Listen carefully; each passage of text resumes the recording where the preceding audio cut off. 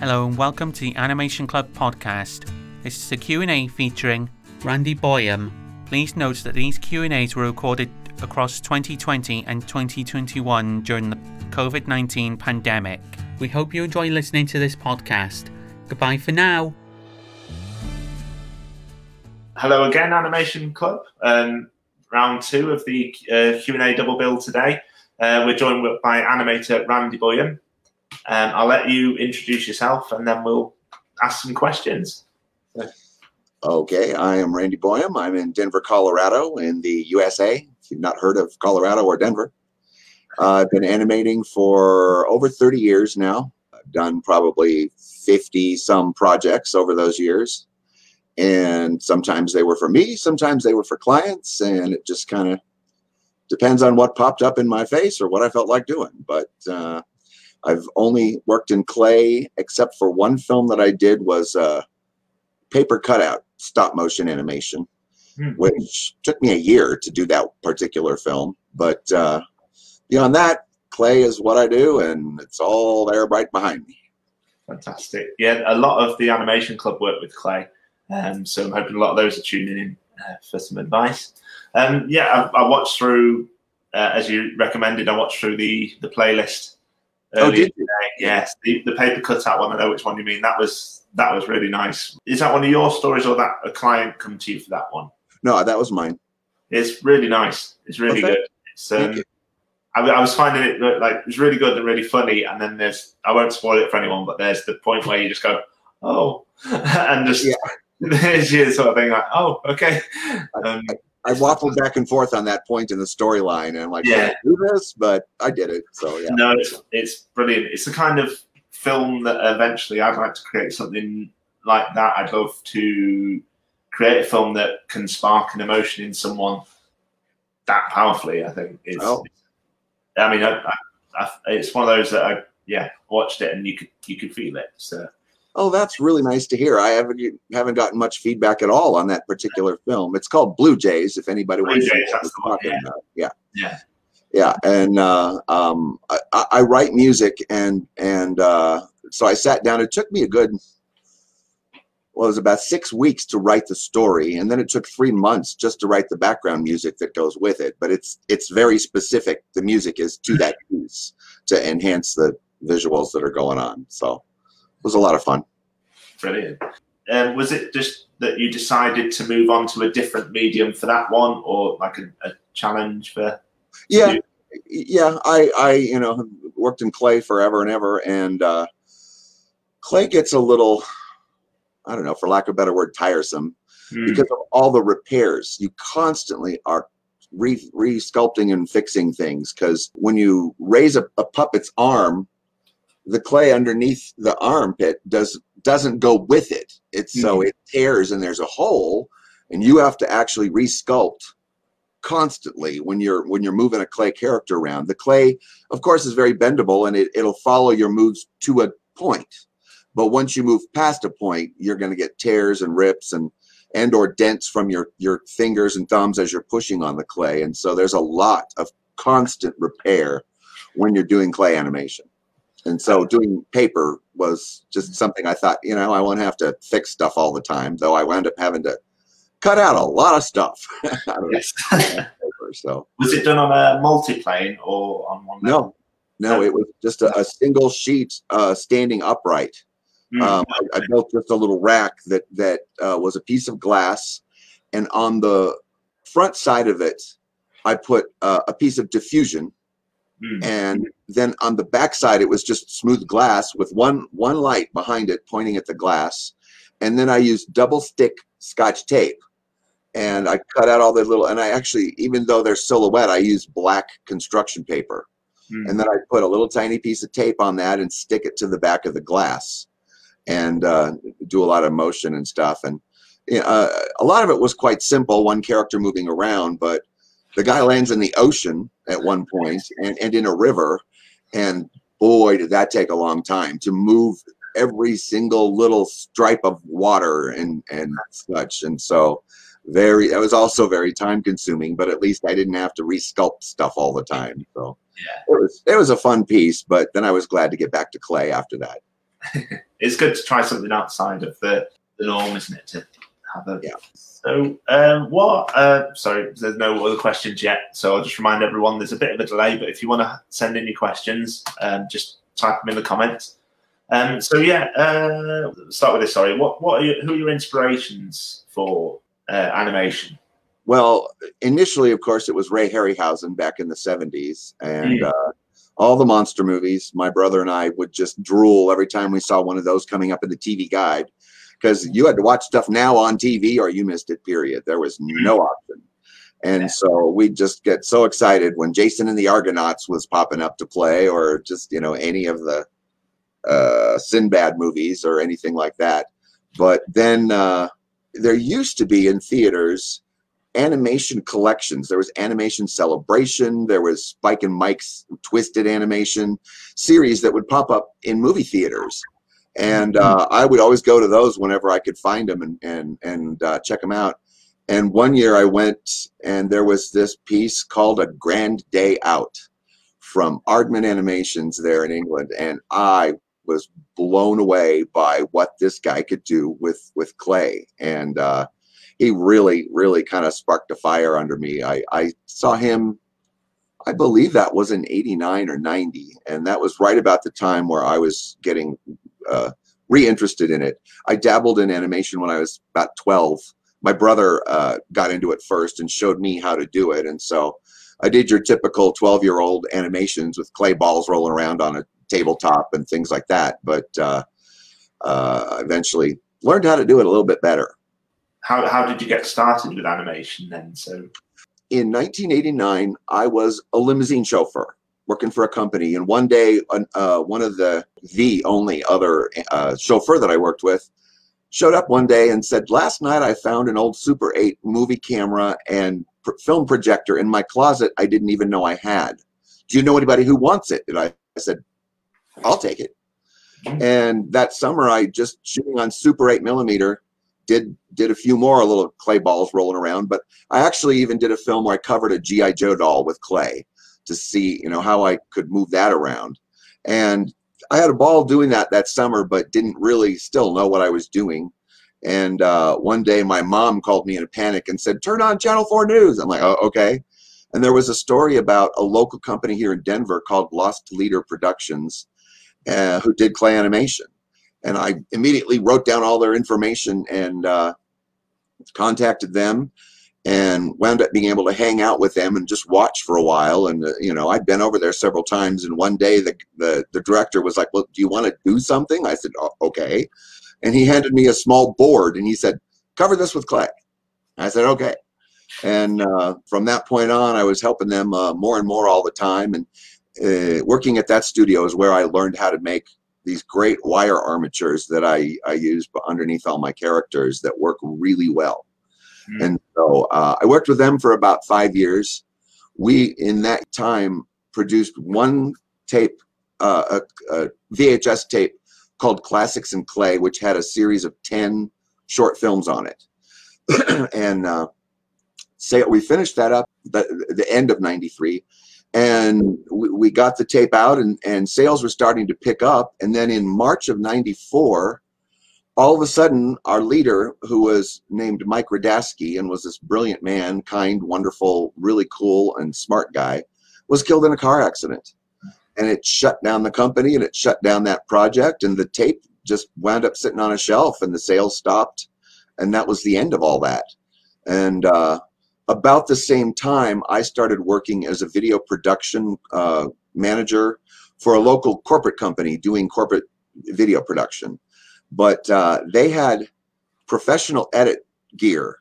And one day I was wondering if I could hook a camera up to one of these editing decks and see if I could shoot animation live straight onto videotape and be able to see it immediately. Because prior to that, I've always been shooting on film, and just you hit click, click, click, click, and hope for the best. And it's, 3 weeks to 3 months before you actually see the footage when you develop a reel of film.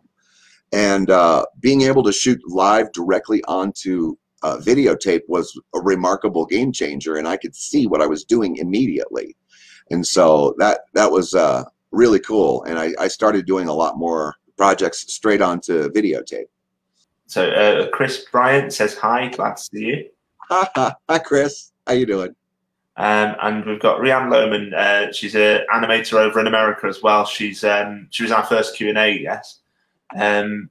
She loves seeing the posts that you post onto the stop motion groups. I love those as well. The comedy of those are brilliant. Are your characters inspired by people you know? She's asking.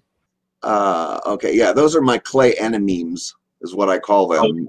My little stills. I started calling them, and I actually posted number 99 just recently. I'm almost up to 100 of those things. So, but characters inspired. The only character that is inspired by real life that I've done would be this guy, and only vaguely inspired. This is Atle Hagerstad, and he is the main character from my group of characters called the Hoovies, which is short for Scandinavians, because my background is Norwegian. And so I've done 4 shorts. I mean, the longest one is 2.5 minutes long, and it's the kayaking piece, if anybody has seen that. But aside from that, I think you can see in back, and I also sculpted John Madden. All 3 of these pieces were done specifically for a client here in Denver who had me do this one and the Dolly Parton one for a man named Terry Fader. Terry Fader is the ventriloquist, the remarkable guy who won America's Got Talent the first year. He's this ventriloquist that sings with his dolls and does like spot on imitations of singers. And he won the show. And when he won America's Got Talent, he got a gig in Vegas for 5 years doing shows that in a room that was built just for him and his shows. And they contacted me and had me do, I guess it was just the 2 pieces for him, Dolly and Ed Sullivan, as short little clay pieces that introduced his next ventriloquist puppet on stage. So the people in the audience would see these clips on the big screens during an introduction, and then he'd pull out that next puppet. And that was really cool. I never actually got to go see the show, but I had friends who saw it. Went to Vegas and saw Terry Fader's show and said it was great, and they saw the clips air on the little screens. So it was a lot of fun. Saying that was fun. What's your favorite project that you've worked on? What's your favorite either project you've worked on or film you've created? I got a couple of them, but I would say I always fall back on How to Survive a Bear Attack. That was a really fun and weird little film that I did for a website called howcast.com that has how-to videos on, I mean, literally everything. They probably got 100,000 videos. You can ask, how do I tie my shoes? And there's a video for that. And they contacted me out of the blue, and this was in, I'm thinking 07, 06 maybe. And they contacted me initially and just said, we'd love for you to do something for us. What would you have any ideas? And I couldn't think of anything initially. And they said, how about doing How to Survive a Bear Attack? And I said, I kind of like that idea, So they sent me a script that was serious. That was, okay, these are the real things you're supposed to do when encountering a bear in the woods. And they wanted me to add humor. And so I said, how about if the bear rips this guy's head off? And then I back up the film to the point where he, just before he did something wrong, and the narrator explains what you're supposed to do, and then I'll move forward from there until he makes another mistake, and then the bear rips his head off again. And so I did that over and over throughout this film, and I to this day I really enjoy that film, and I had a lot of fun doing some really cool camera moves within that film as well. And even had somebody comment one day that it's almost like the camera is a third character that's just hanging out and watching, and I never even occurred to me to think about that while I was shooting it, but I went back and looked at it after that comment and thought, yeah, that's kind of true. But it's a fun and pretty funny little film. I enjoyed that. You do some really cool camera moves on your animations. I've found is because it's not an easy thing to do, is it? With camera moves in stop motion. They can be tricky. I worked at Will Vinton Studios back in 1999, and was really spoiled by a lot of the stuff that they had, the gear. You know, they had motion control units where you hit a frame and then the camera automatically moves on this. It was a big, huge piece of gear, taller than me, that had an arm on it that moved, you know, according to a pre-planned plot within the program. But when I got home, I don't have such budget and I don't have access to things like that. And so I developed a way of doing camera moves that I do them really quick. They're all pretty much 6 moves in 12 frames. I shoot in 2s. And so I'll shoot the last frame before the camera move. And then I'll actually move the camera to the final frame where I want to land. And I make marks. Well, I used to work on just a small, you know, regular glass monitor. It was a TV. And I had a wax pencil. And I would literally write marks on the screen as to, you know, this is where this is going to end and this is where it began. And then I would make hash marks, 6 of them in between. And since then, I started working with Stop Motion Pro, the software, and they've got a part of the software you can make marks on the screen. And so I was able to stop drawing on my actual monitor. But I've set them all up so they are literally 6 moves done in 12 frames. So the camera move, for the most part, sometimes they're longer, but for the most part only lasts basically a half a second. And I get there, bam. And when you're moving something that large, you know, in stop mo, the eye just follows it, you know, and you just make sure that there isn't, you know, that the head of the character doesn't, you know, move up and down within those 6 frames. You make sure it's moving on a nice straight line. And the human eye just follows the motion and you're there, and it looks really quick and smooth because it's so fast. That's a nice trick and a nice tip for how to do that. Everyone's going to be drawing on their screens at home now. We use, what do we use now? We use Stop Motion Studio on the iPads here, but we've also got Dragon Frame, and it's got that sort of thing on it where you can create a line and intervals. I created for a scene I was doing where the background, I was doing a boat moving along.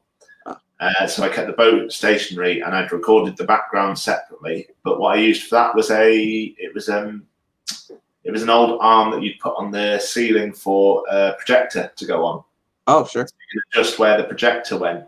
So I've taken that down, turned it upside down, and I put loads of marks about 5 millimeters apart to do it. And yeah, it took about 10 minutes to animate. Just a little few seconds of, but yeah, that was I love the stories and the problem solving and the creating these ways around things in animation. Yeah. When I do the camera move, it's not just the marks on the screen. I also do marks on my set. And if you look at the surface of the set, it's to where I slide the tripod. And so there's 6 marks on the screen, and there's 6 marks literally on the surface of my set. If I showed you a shot of the set, there's just 1,000 marks all over the place. And I have to get creative because they're all still there. And when I'm doing a new move, I got to make sure I'm not going to jump to some old thing. So I'll do a circle, or I'll make a little snowman, or I'll make an X, or I'll an X with a circle. I've got just different marks so I know which moves I'm currently working on. And that sounds like the kind of thing I do, is to keep the marks there and have to keep adding to them. Rianne's asking, what projects did you work on at Vinton Studios? When I was working as the video production manager at this corporate house, Image Audio Visuals, I had done a few pieces, a couple for clients, but a lot of my own work using this video system, you know, be able to see the animation immediately. But while I was working there, I actually had subscribed to Animation Magazine, and an ad popped up one day in Animation Magazine that said, we need animators in Portland at Will Vinton Studios. And to me, Will Vinton was this like magical, mystical, distant place that you know, weird and amazing things came from. And just as a lark, I sent them a reel, a VHS tape, and thought, yeah, well, you know, they'll laugh at this. And that tape actually had my film called Fast Food, which I had done for that Classics and Clay collection back at Lost Leader Productions. And it had that plus, you know, several of the dorky little things that I had done at my corporate job. and mailed that tape off. And out of the blue, I get this call one day. I came home from work, and there was a message on my machine from Will Vinton Studios saying, give us a call. And I just about lost my mind. And of course, it was after working hours when I got the message. So I had to wait till the next day. But I called, the woman's name was Lori Kingston, this delightful blonde that worked at Vinton Studios. And when I called and said, this Randy Boyum, returning your call, there was a long pause. And the first words out of her mouth was, why aren't you already working here? And I was just blown away by that. And they flew me out in April of '99 to do a screen test for the TV show Gary and Mike, which was just starting going into production back then in 1999. And they hired me to work for 6 months. It was just 6 months as an animator on the TV show Gary and Mike, which was a new stop motion sitcom being produced for Fox. And their Sunday night lineup, they had The Simpsons and Family Dog and, a bunch of, but it was their animation block. And we went into production. I packed up and moved out there temporarily. I just rented an apartment, held on to my condo in Denver because I knew I was coming back. But moved out there and worked on the first 6 episodes for 6 months through the end of November of '99. And then I packed it up and moved back to Denver. But it was the most remarkable experience to work at a large studio like that. There was about 100 people that worked on Gary and Mike. There were 20 animators, and all the rest of them, there were whole departments. There was the puppet department, there was the sets department, there was the painting department, there was the lighting guys, the camera guys, all these different groups of people working together to put together this amazing thing that we did. And it was really weird because right as soon as we finished it, while we were shooting it, there was a new president that took over Fox Network, and he didn't like cartoons. And so after we finished this, this thing, and I heard that it was about $1 million an episode for the Gary and Mike shows, which were, half-hour sitcoms. And that was a crazy amount of money to spend on TV show back in '99. But he decided that they didn't want to show that show after we had done all that. So it was shelved. And then it was about a year later, there was a channel that's now gone, but it was called UPN. And UPN picked up Gary and Mike, and they wanted another 7 more episodes for a block of 13 to begin airing this show. So about a year after I had come back to Denver, I got another call from Will Vinton Studios who said, could you want to come back and do it again, another 6 months? And the thing was after I had left Will Vinton and came back to Denver, I didn't know what I was going to do. I was just going to be a freelance corporate camera guy or something. But my old boss at Image Audio Visuals called me up like a month after I had gotten back to Denver and said, one of our main clients wants to do a short film about a boardroom meeting gone horribly wrong. And I said, okay, I don't have any gear or anything. I don't know how I would shoot this, but the budget was big enough for me to go buy gear. And so with no intention of doing so, this project fell out of the sky, landed in my lap, and I wound up having a little animation studio in my home. And that's how it all started back here. So then I finished that first film, which was called 10:04 a.m. I've since changed it to a boardroom meeting gone horribly wrong at 10:04 a.m. And it's one of the first pieces on my channel. But I finished that project. That one only took me about 6 weeks, surprisingly. I was kind of under a deadline and had to push myself through it quickly. But the next projects that I had right after that were a group of ads for convenience stores selling generic products, have a hot dog, have some iced tea, have, various things. And so I was in the middle. I was only on like project number 3 of 10 when Will Vinton called me and said, come back to Portland. And I was like, I would so love to do that again, but I'm on a contract and I'm already working here at home. So I had to skip part 2 of the Gary and Mike shoot.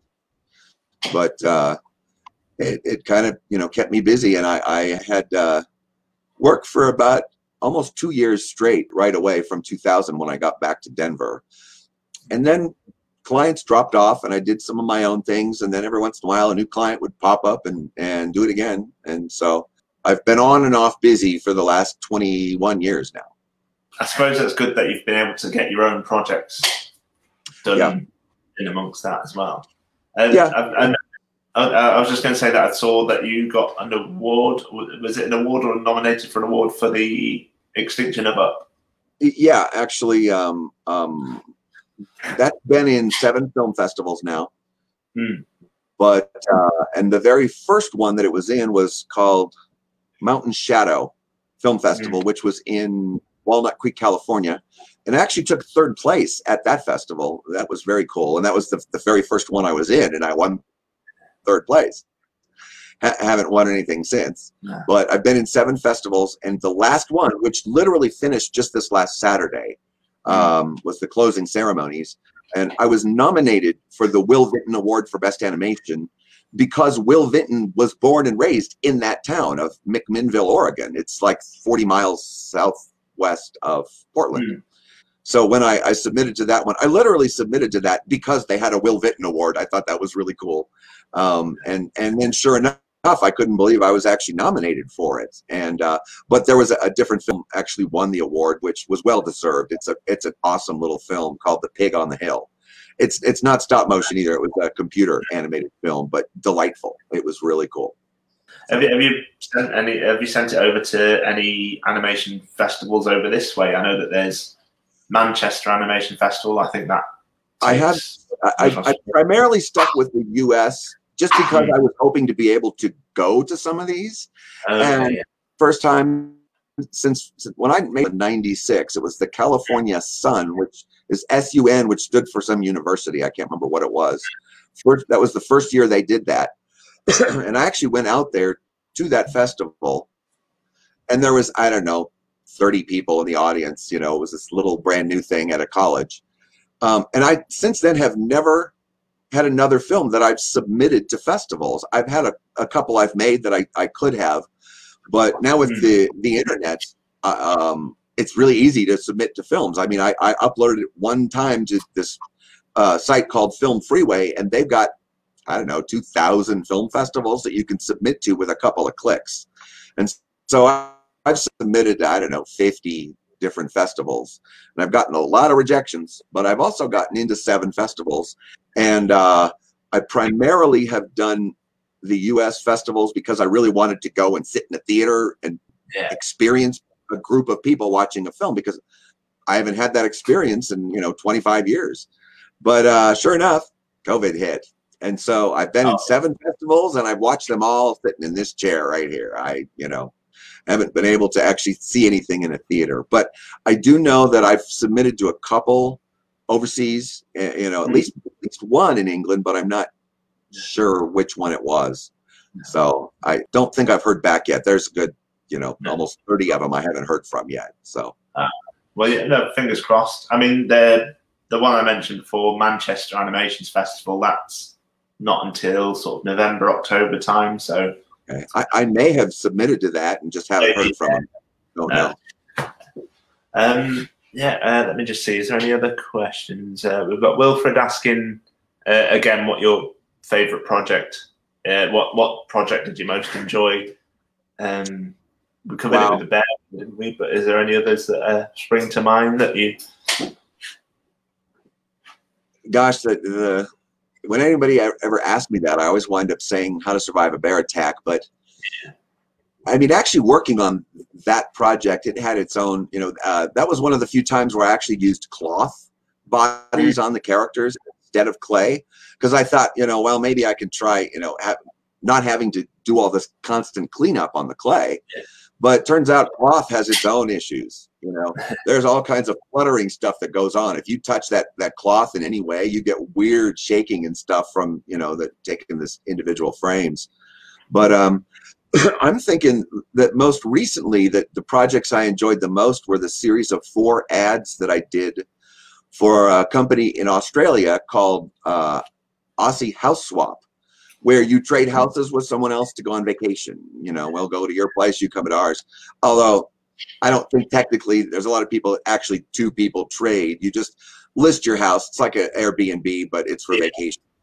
So anyways, these four people here, it's a family actually, mom, dad, kid, and grandma. And I've made an awful lot of my Clay memes using those characters, the behind the scenes shots from those.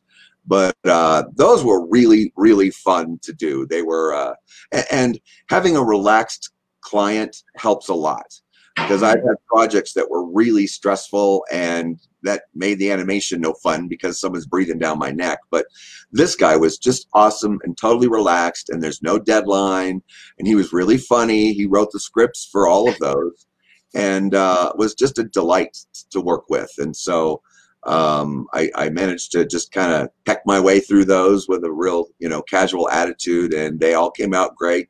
He loved them all, and they work really well for his purposes. So I'd have to say the Aussie House Swaps were probably my most recent favorite.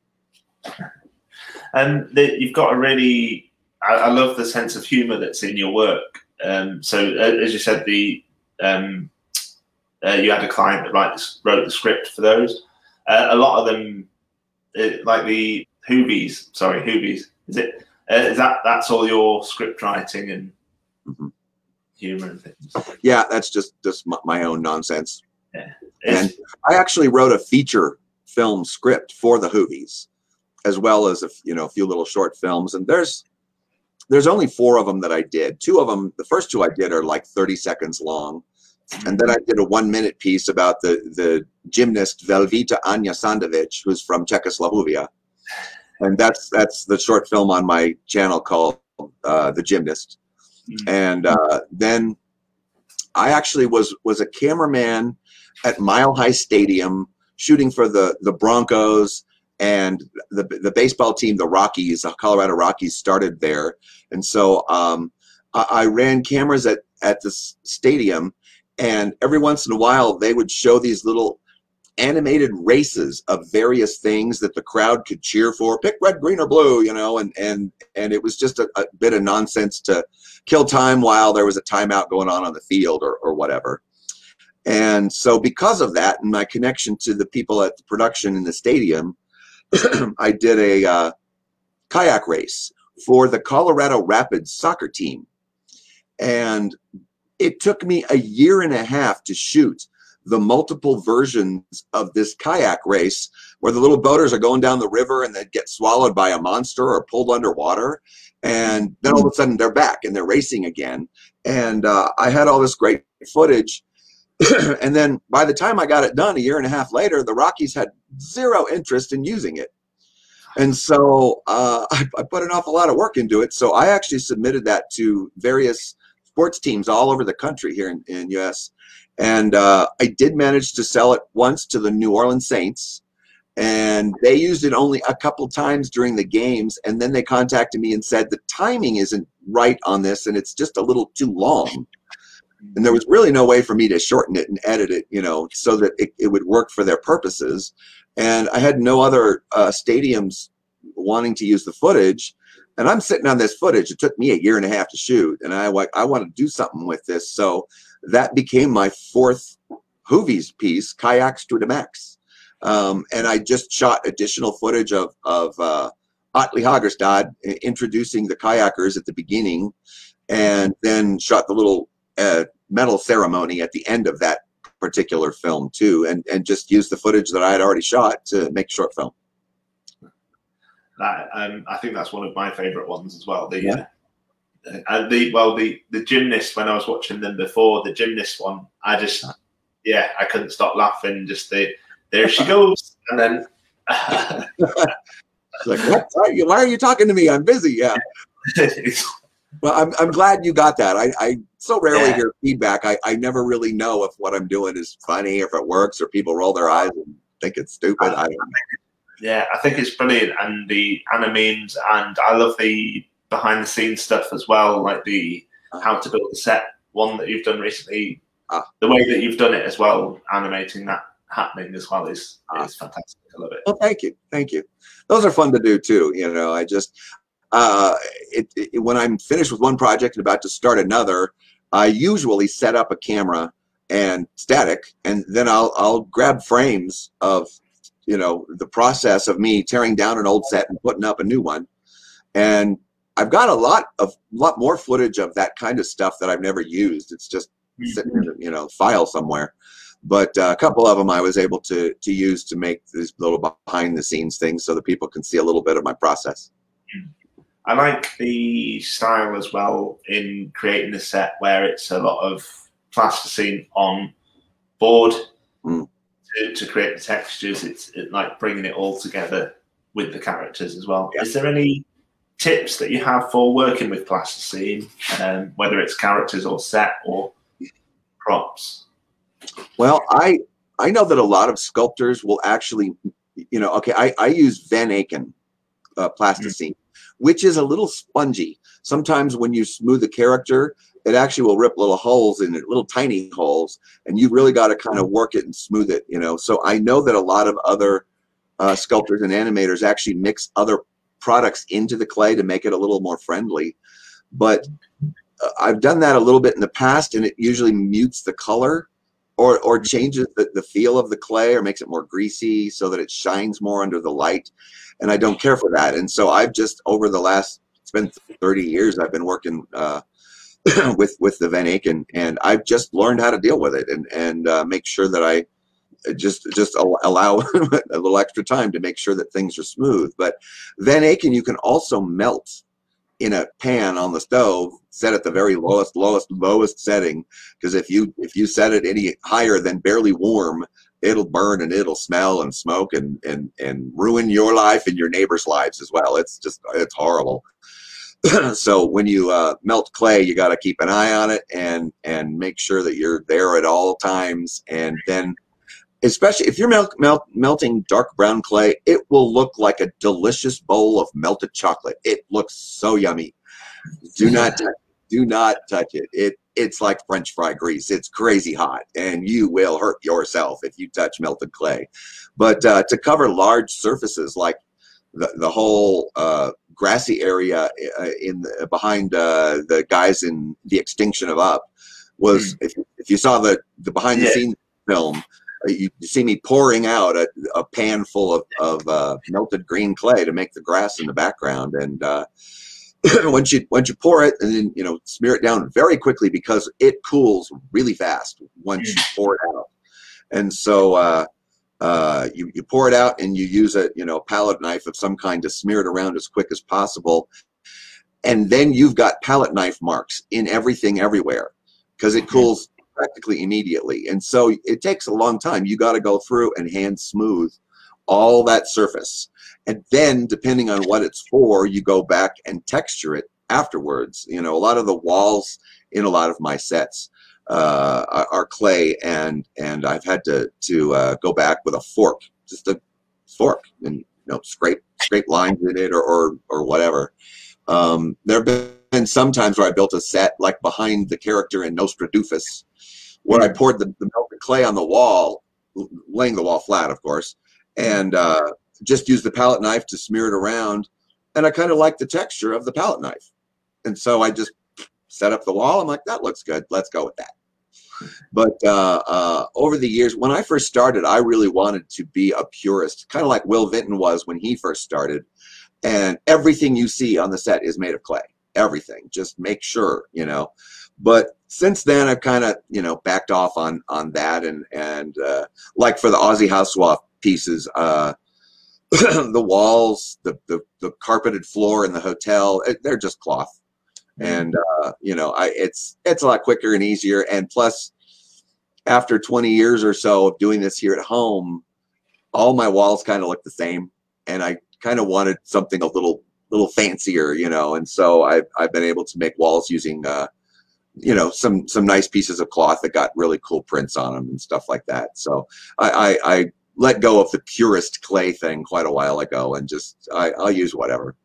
Yeah, the melting of the clay is quite an interesting way of using it, and I'm quite happy you've mentioned how to do it properly, because I actually tried I tried it. I I think it was last summer, I got all of the excess clay from here, and I thought I'll just melt it all down.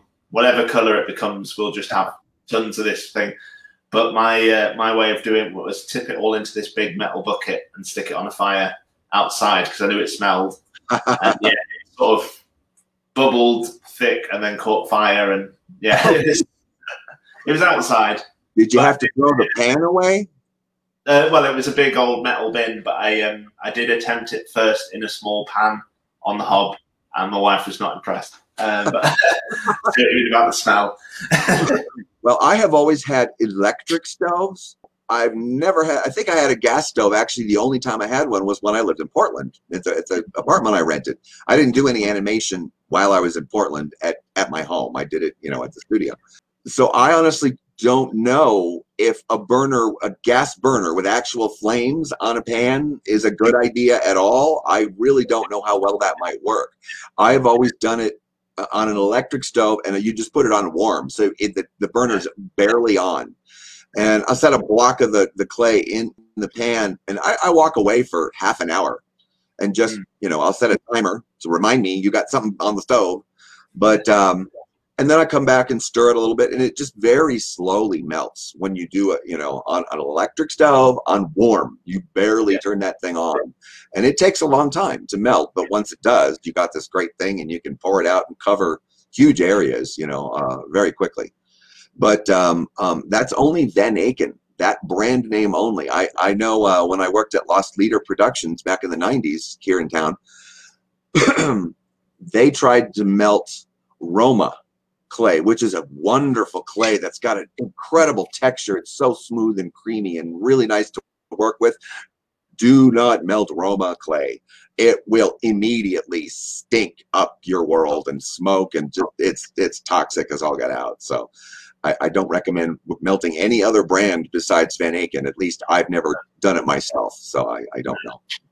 The brand I used was Nuplast, and it was it's quite like a, trying to think of how to describe it, but yeah, I've got a big blob of it here somewhere, but this is quite good stuff. But yeah, it I think it sort of released the oils in it, because it's sort of thick in one area and thin in the other, and that's the bit that caught fire. So I wouldn't recommend that. Yeah. I see Mary's on. Hi, Mary. Hello. That's Chris Bryant's wife is Mary. Yeah. Is that someone you know from? Actually, I work with them at the corporate house, the corporate video place. I'm only a freelance guy there now, and I show up 2 or 3 times a year and do a project, and then I move on and do my own thing. So, have you got anything in the pipeline now for a new project, for a new film for yourself? I don't. I've had a couple of inquiries online for. A couple different people have asked me recently to do music videos, and they've got $100. What can I get for $100? And I say, this conversation, and that's about all. But I haven't had any clients reach out to me lately, and I'm so fine with that. If I get a client, that's great, but I don't really care. I'm not pushing it. I'm not actively marketing anything. If someone shows up and wants something, they've got the right budget and the right attitude, yeah, absolutely. I'd love to do something. But as far as my own stuff, I finished, my last film was The Extinction of Up, which I finished right a year ago. It was last end of March or middle of March when I actually finished shooting the footage. And then it was March 13th. I woke up with what I believe was COVID. I woke up with a weird cold and strange feeling in my lungs. And it luckily just kind of went away that same day. But I stayed home from that day, March 13th, for 2 months. And because I was home, I was able to finish the post-production on The Extinction of Up really quickly. I mean, I thought it'd take me 2 or 3 months to get through the post, but I did it in a couple weeks because I was sitting at home. And right after I finished that film, my animation computer started doing a lot of weird things and not playing nice. And so I needed to take it into the shop. And I literally did that 2 weeks ago. It sat for a year, and I had no access to animation computer.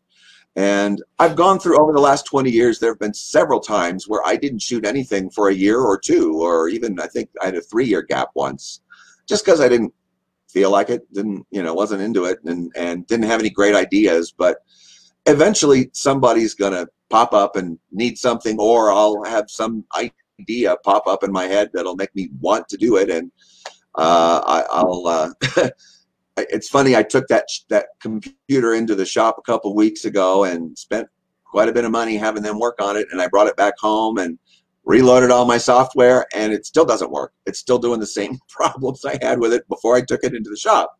So they obviously did not fix whatever is the problem. So currently I have no way to shoot animation, but I will get that done relatively soon, and hopefully for the two guys and they're sitting right there, the two kids in the Extinction of Up. I had another little bit of nonsense that I was going to have them text back and forth to each other that didn't really fit into the flow of the story of that film, but I still kind of want to do it. So I'm thinking I might shoot a 30-second bit.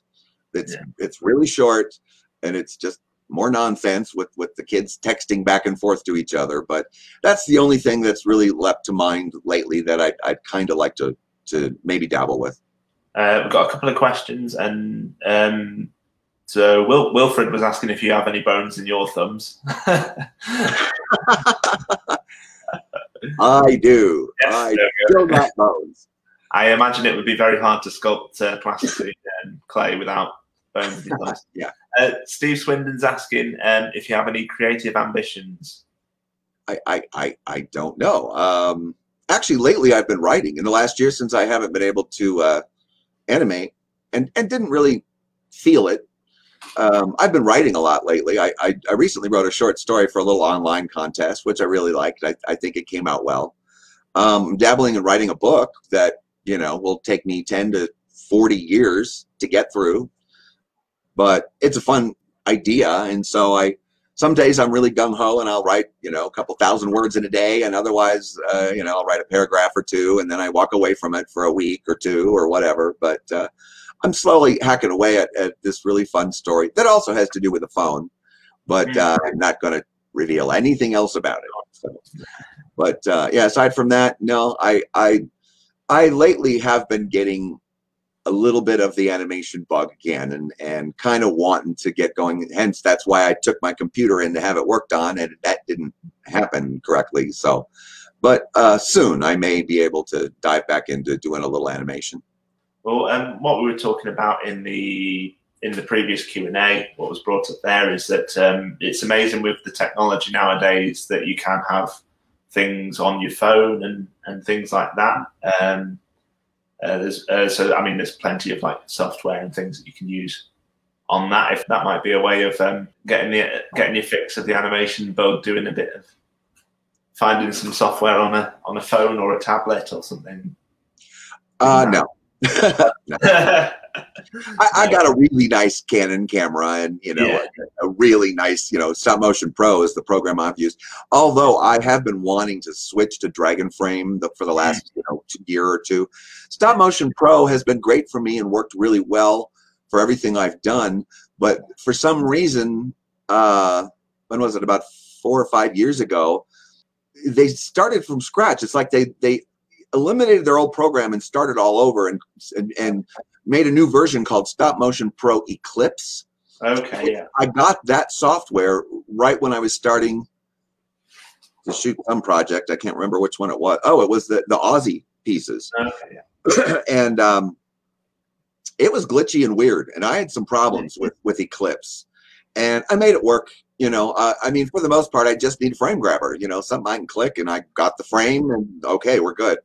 But a lot of the internal, like the rig removal tools and the paint tool and stuff were really problematic. And I wound up having to do a lot of stuff in Photoshop, which is fine. I love Photoshop and it works great, but it's a lot more time consuming than being able to just do it within the Stop Mo Pro program.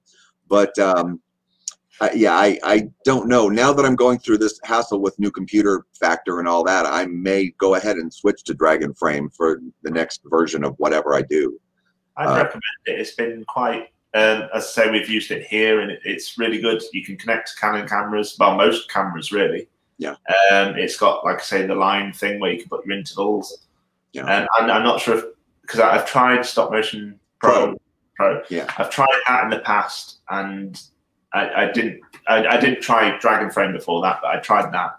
I didn't quite like it that much, but the Dragon Frame is quite good at use, and I'm not sure if it's got the same thing, but in Dragon Frame you can put the audio in and animate alongside the audio. Yeah. And create an X sheet in it as well. Yeah. Stop Motion Pro does also have that capability. And so I think I only used it a couple of times because I prefer to just, write out log sheets, hand write them out, because I'll do the recording. And because an awful lot of my projects are no budget, I do the voices myself for a lot of my stuff. But, for the ones that, like for the Rudolph spoof that I did for Larry the Cable Guy, they sent me a soundtrack. I never got to meet him. He's in Hollywood or wherever, but the producers I was working with for that piece were local here in Denver. And so they talked with him and got a recorded soundtrack that I brought home. And then I would just hand write out the lip sync dialogue necessary for the project. And so I wouldn't really listen to the audio within Stop Motion Pro. I had it all written out. I'm just animating and changing the mouths as necessary. And when I'm done with a shot, I export it out and dump it into Premiere Pro, which is the editing program I've always used. And that's where I drop the soundtrack in and watch it live at full speed with the audio to see how well it's going. And that's always worked great for me. I've just done it that way. Well, yeah, it's one of those things you can. It's good to go with what you used to, like you say, with the plasticine. Although it has some issues, you're used to those issues now, and you can adapt to what it does. I think we're going to have to wrap this up fairly soon. So I don't think there's any more questions at the moment. Yeah, I think we'll finish here if that's all right. And but yeah, thank you very much for your time. And it's been very, very great to get an insight into your work and to see your work. And sorry, this is the point where I ramble because I don't know what to. You're doing an excellent job of rambling. Thank you. Yes, exactly. I need to practice my non-rambling for these Q&As. And just before we go there, Chris has said that you've not told us that you're one of the best live event camera operators in Colorado. Liar. Brilliant. Right. I've been practicing that for over 30 years too. So. Oh, we got David Bragger also saying thank you. We've got a lot of thanks. Right then. Yes, thank you very much, and I'll let you get on with your day. I keep forgetting about the time difference. Your day's beginning, mine's going to be ending soon. Yeah. It's just 11 o'clock in the morning here in Denver. So, and in 3 hours, I have a dentist appointment. Oh, that'll be fun. That's something to look forward to. Brilliant. Right. Thank you very much for chatting to us. Just a little plan. And thank you all for your questions, and we'll see you next week. Thank you for listening to this Q&A podcast. We would like to thank Randy Boyum for speaking to us and the Animation Club for their hard work. We hope that you enjoyed listening to this podcast. Goodbye.